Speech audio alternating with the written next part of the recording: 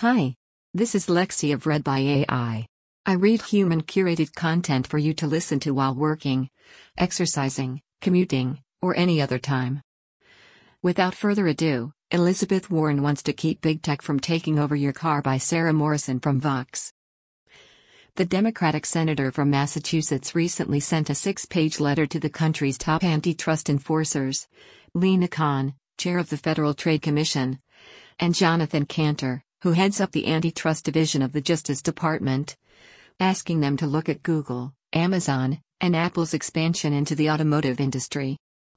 She hopes taking action now will prevent them from taking over our cars in the way they already have our computers, phones, and homes. Big Tech is well on its way to taking over our dashboards as well, turning them into giant versions of smartphones and Echoes. This would give them yet another rich source of data to use and another industry to control, and make it that much harder for other companies to compete with them. I've been ringing the alarm about Big Tech's growing dominance across our economy, and their expansion into the automotive industry is the latest effort to stomp out competition in yet another sector, Warren told Recode. This has potential consequences for American workers, developers, and consumers, and could lead to less innovation and higher prices. This is Warren's first letter to the FTC and DOJ about this matter, but she's not the only person who is worried here. Last April, 11 Democratic members of the House wrote a similar letter to Khan and Kanter, and several antitrust and consumer rights groups sent a letter last January to Khan, Kanter, and Senator Amy Klobuchar, DMN, and Representative David Cicilline, D.R., who head up the Senate and House antitrust subcommittees, respectively. In the letter, Warren writes that Big Tech wants to be a one-stop shop for automakers, for everything from data collection, cloud storage, and analytics to in-car navigation to voice assistance to autonomous driving capabilities. That said, these companies are trying to capitalize on an opportunity of the automotive industry's own making. Car companies have been providing notoriously bad infotainment systems for years, with sometimes clunky and confusing in-dash offerings that pale in comparison to the maps and music people can pull up on their phones. Ford even agreed to pay $17 million in 2019 to settle a class action lawsuit over how awful its Microsoft-powered My Ford Touch system was.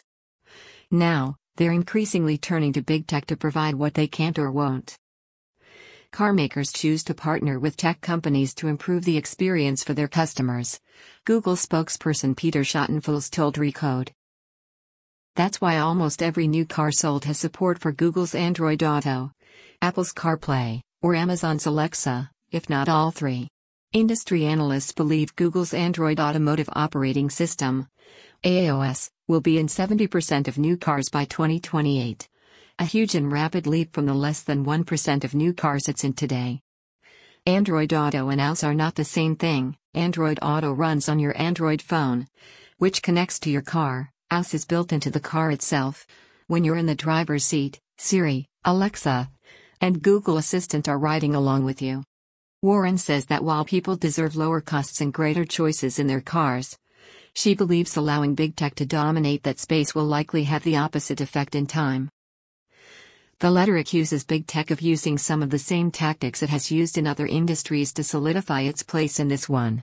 Amazon boasts that its Alexa Auto makes it easy for users to order Amazon products from the comfort of their car while they're waiting at a red light, or listen to an audiobook from Amazon's Audible while they're sitting in traffic.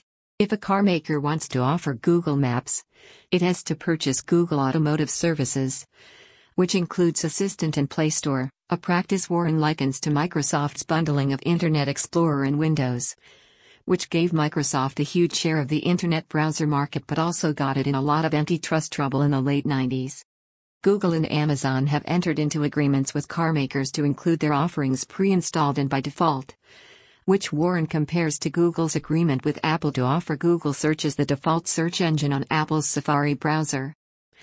And, she notes, Apple forces third-party developers to go through and get approved by it before their apps can be offered to users through CarPlay, just as it does with the App Store on mobile devices. Allowing big tech companies to cement their exclusive control over the terms of auto app competition could stifle a nascent industry, she writes.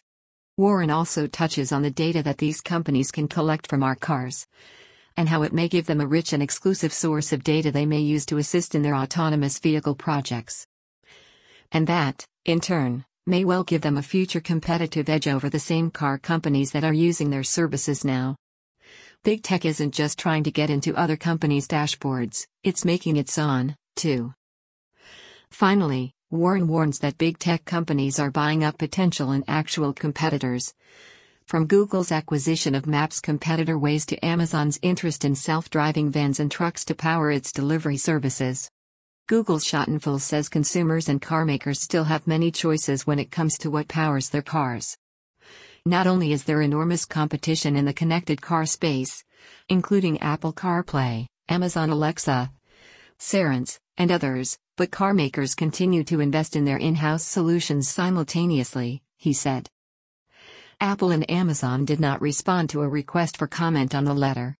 Warren says this is a chance for antitrust enforcers to get ahead of companies that threaten to monopolize an industry rather than acting only after that monopolization has already happened and when it's far more difficult to do anything about it. Cantor and Kahn both have expressed the desire to be more proactive about anti-competitive threats, but that's easier said than done. In the U.S., antitrust laws, or, really, the court's interpretations of them, favor businesses, and cases may drag on for years, if not decades. But those efforts do sometimes get results. After all, Microsoft did ultimately agree to unbundle Internet Explorer from Windows. Warren's letter won't do anything on its own. But if big tech companies see that their expansion into cars might be checked before it really starts, they may address some of her concerns before they're forced to. We've seen Apple loosen some of its grip over its phones in recent years, like making it easier to pick which search engine you use in its Safari browser and allowing you to delete most of Apple's built-in apps from your iPhone's home screen. They may also be more reluctant to acquire companies if they feel that the chances those acquisitions will be challenged are high enough. We've also seen attempts in Congress to address some of these concerns, like antitrust bills that would ban self-preferencing and open up app stores. Those bills appear to be dead for now, but there's always a chance they'll come back next Congress. The FTC and DOJ don't have to wait until there's a problem to take action, Warren says. Now is the time to prevent big tech from strangling competition in the automotive industry before it's too late. Thank you for listening to Elizabeth Warren Wants to Keep Big Tech from Taking Over Your Car by Sarah Morrison. Please subscribe if you would like.